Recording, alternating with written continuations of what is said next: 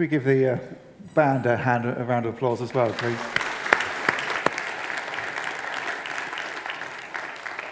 It's great to celebrate Christmas with you this year as we celebrate God sending his Son into the world to come and live among us, to be with us, to live in our mess, so that through his life and his death, he can rescue us from that mess and make a way for us to be with him, to be with God forever in a renewed and perfected world to come. Now Christmas. That's a message for me, kids, that Father Christmas wants me to give out some sweets. So if you're in the middle of the row, you might want to work your way towards the end, because this may happen a few times during the message. There you go. Have some more down there. Yeah. You need to be quick, otherwise those adults will get them.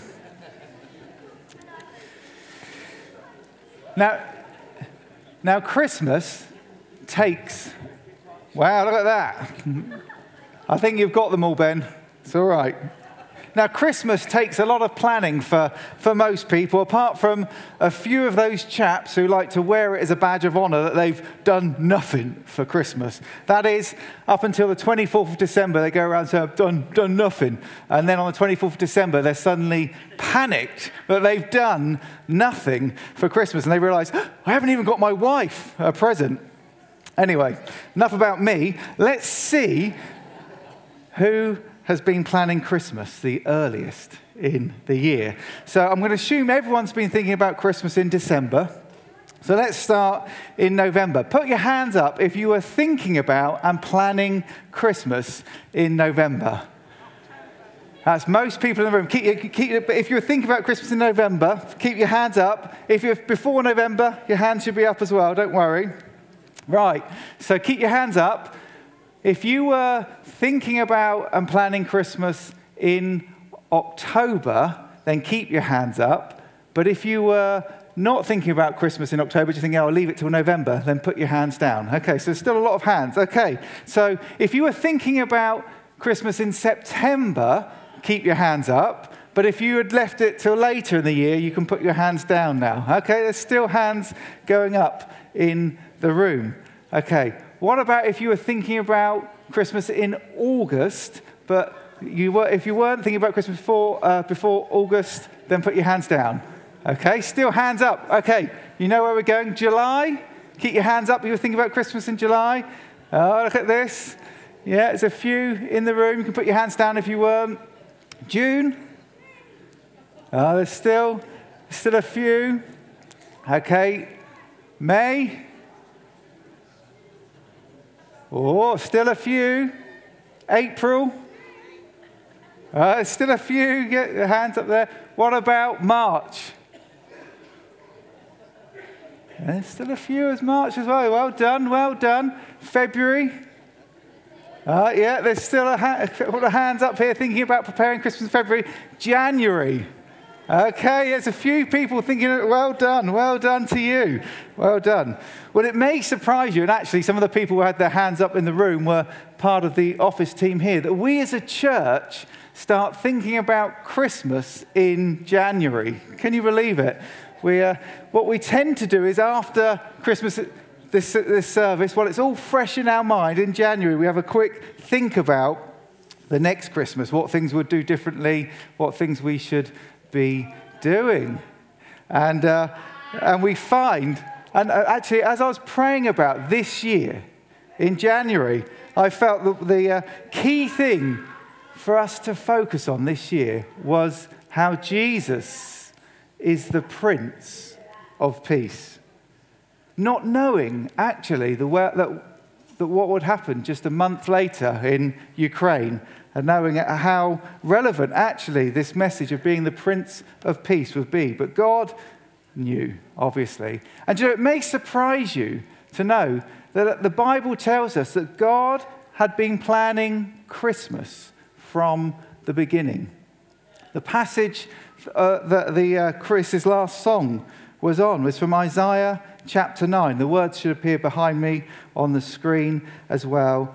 These words were written 750 years, roughly, before Christ was born, where he says, "For to us a child is born, to us a son is given, and the government shall be upon his shoulder, and his name shall be called Wonderful Counselor, Mighty God, Everlasting Father, Prince of Peace. Of the increase of his government and peace, there will be no end. He will reign on the throne of David and over his kingdom, to establish it and uphold it with justice and with righteousness from this time forth and forevermore. The zeal of the Lord of hosts will do this." For those of you not familiar with those words, you understand why the song was written that we just sung as well now. Now, peace, according to the Bible, is peace peace according to the Bible is much more than we think of in this country. In this country, we tend to just think of peace as the absence of trouble, the absence of conflict, the absence of things negative that take away peace. But that's only half the story, as that spoken word helped us to see. In fact, that's only half of the picture. When you only see half the picture, you don't really appreciate the full picture. So actually, we've got a few pictures coming up now to see if people can guess what this is. Oh, can anyone guess? Well, bananas. Well done. Keen eyes. Yes, you see, bananas. Okay. What about this next one then? It's a little bit more tricky. Who said sausages? Well done over there. I reckon you can have a sweet for that one. Yeah, well done. Sorry, bananas was easy. That one was more tricky. Okay, what about this last one then? Cheese. Oh, look at that, you see. Cheese. You're all very keen. Very good eyes there. Well done. Well done. No, Tom, you can't have a sweet. Yeah. All right then. Go on then. You can have a sweet. Ah, well done. Well, got stolen at the last minute. When the Bible talks about peace, it uses the word shalom. It's the same root meaning as the word salam. That's where you get salam alaikum in Arabic, which is more familiar to us. It's the concept of not just things that are negative not being there, but things that are positive, that bring wholeness, that bring completeness, that bring well-being, being there as well. And that is what the Bible means when it says Jesus is the Prince of Peace. He is the one who brings true peace to your life as you follow him. Now, one may be forgiven for asking the question, if you're here this morning and thinking, hang on a second, if Jesus is the Prince of Peace, and if of the increase of his government and peace there will be no end on earth, well, where is that peace? Because as we look round the world today, if we just look at the negative side of things, let alone the positive side of things, we see that there are wars and rumors of wars. And it's not just wars, is it, that rob people of peace? They are obviously the worst case that we see. But actually, many of you experience a lack of peace when you're near those people or that group, because you know that there's going to be trouble that follows, that comes your way. Sadly, for some of you, those people may actually be even people within your own household, people that you work with maybe as well. These local, less dramatic examples of conflict and strife may not be newsworthy, but they actually impact your life on a daily basis. Some of you here are here with the scars, emotional scars. Some of you, it may even be physical scars of the negative impact of other people's selfish choices on your life. For some of you, it's your health and issues of illness that are there that are robbing peace from you. For some of you, it may even be a lack of peace within. There's inner turmoil due to past actions that either you have done and you can't move on from, or have been done to you and you can't move on from them either. So how has the coming of Jesus 2,000 years ago as a baby born in a manger helped bring peace, let alone the Prince of Peace, who of the increase of his government and peace there will be no end? Oh. Try it that way this time. This way.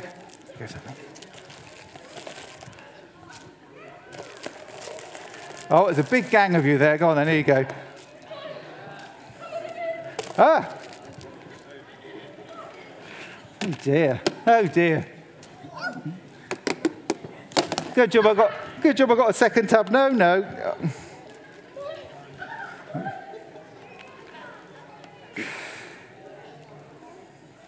Do you know, the Bible is clear that behind all these turmoils, behind all these conflicts that we're aware of, there is a deeper one that all humanity faces, that we're all vaguely aware of, but can't necessarily put our finger on. You know, have you ever been in a room where the air conditioning is on, but your mind doesn't even notice it anymore? It's sort of switched off to the fact that it's on. There's that sort of latent tension that builds, and then all of a sudden the air conditioning goes off, and you breathe that sigh of relief because you think, that's what was robbing my peace beforehand. And the Bible is clear that at our deepest level as human beings, made in the image of God, we were made for God. We were made to know God. We were made to enjoy God. But because of our sin, because of the things that we have done that are wrong, whether conscious or unconscious, our rebellion against God, this is what has robbed that peace, that there's no peace between us and God. Our ignoring the one who gave us life, who gave you your very next breath, who made this world that we live in, is no small thing before our Creator. The fact that he loves everyone as well. So when we do things, which we've all done things that are wrong, that hurt other people, actually the Bible says chiefly, even though they're against other people, it's chiefly against God that we are offending, because he made them and he loves them as well. And it's this rebellion against God that leads to us and others acting selfishly, causing all the problems and conflicts that we see around us. And the God of the whole world, who is judge of everyone, has to bring justice to that. He cannot have evil in his presence, and he has to punish wrongdoing. So don't worry.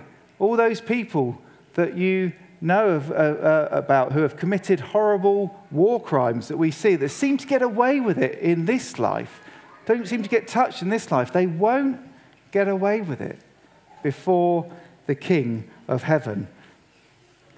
But the truth is, neither will any of us as well, because he knows us right the way down to the thoughts and intention of our heart. And his standard's much higher than us. But being a God of love, being a God who loves you, he sent Jesus, his only son, to live amongst us, which is why we celebrate this at Christmas time. Not to condemn us, as he could condemn us if he wanted to, but he came to live a perfect life among us, to show us the way, and then willingly dying on that cross to take on himself God's judgment against all the things that you and I have done that are wrong, that offend God, so that we can be forgiven. And then 3 days later, rising again victorious over sin and death, so that all who have put their faith in him can know for certain that they too will rise again when they die to have everlasting life with him. Thus Jesus restores peace to your soul at its deepest level. And his Holy Spirit comes and lives in you and inside of me, transforms us from the inside out. And the outworking of this peace is why Jesus can say to his followers, you're to be peacemakers, because he comes and he brings peace, inner peace, to your heart and to your soul. He also will help give you strength to bring peace into situations you're in. He'll even give you strength to deal lovingly and kindly to those who are troubling you. For the gospel of peace, the Bible says, must go out to all the world, so that all get a chance to get right with God. And then the end can come. And then Jesus will return and he'll judge the living and the dead and bring true peace on earth. In this present time, the peace that God is wanting you to receive, and the most important peace that you can have, is between you and God. And you get that by surrendering your life to Jesus. And when you do that, you're no longer under God's judgment. You're no longer under his displeasure, but you receive his blessing and his favor. He gives you a peace that surpasses understanding, no matter what you're going through in life. He gives you an inner peace that can remain with you even when the world is in turmoil around you. He will give you a safe haven, a peace haven, if you like, in the storms of life. That is what the Prince of Peace, Jesus, offers you today, and in the age to come, eternal life. And this gospel of peace is going out to the ends of the earth. There are fewer and fewer people around the world who have not heard this message.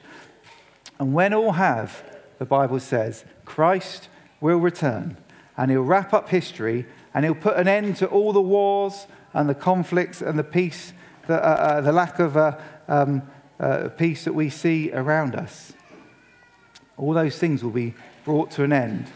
But if you want to be part of the glorious future that God has for this world and for you, then you humbly need to surrender yourself to Jesus and to give him the rest of your life, just as he gave his life for you. Receiving the peace given by the Prince of Peace, who chose to come into our troubled world and live amongst us so that he can make a way for you to live in the glorious age to come, where he rules and he reigns for all eternity. And if you want that peace in your life today, if you want that glorious future hope as your hope, then pray this along with me as I pray. Just pray this in your heart. God knows what you're thinking. Just invite you to bow your heads to pray a moment. Just say this to God. Say, Heavenly Father, thank you that you loved Jesus, that you loved me enough to send Jesus to die to save me. Please forgive me of all the things that I have done wrong. And through the power of your Spirit that raised Jesus from the dead, help me live the rest of my life for you. In Jesus' name, amen. Amen. If you're here today and you prayed that prayer, please come and speak to me afterwards, or on your way out, there's these leaflets by the door. Please grab one. We'd love you to take it and help explain a bit further what you have done this morning. If you're here this morning and you're lacking peace in your life, I just actually want to pray for you as well. You know, there's many things that can be robbing people of peace, whether it be ill health or a troubled situation you're in. And I just believe God wants to meet with you in that situation. So I'm just going to pray again. And if you're here in that situation, just be asking God, please help me in this situation. But Lord Jesus, thank you that you love us. Thank you that you are the Prince of Peace. Thank you that you are with us in troubled times. You don't leave us alone. You don't leave us to face these things by ourselves, Lord God. You promise to be with us. And Lord, whatever people are going through, Lord God, whether it be financial, whether it be health, Lord God, whether it be a difficult situation or a troubling person, Lord God, I pray, Lord, that you would help bring peace to people's hearts now, that they would know that you are with them, that you have the solution for them, Lord God. We may not know, it may not be our plan, Lord God, but you're in control and you are prepared, Lord God. And so, Lord, we look to you and just say, would you be with each person in Jesus' name? Amen. Amen.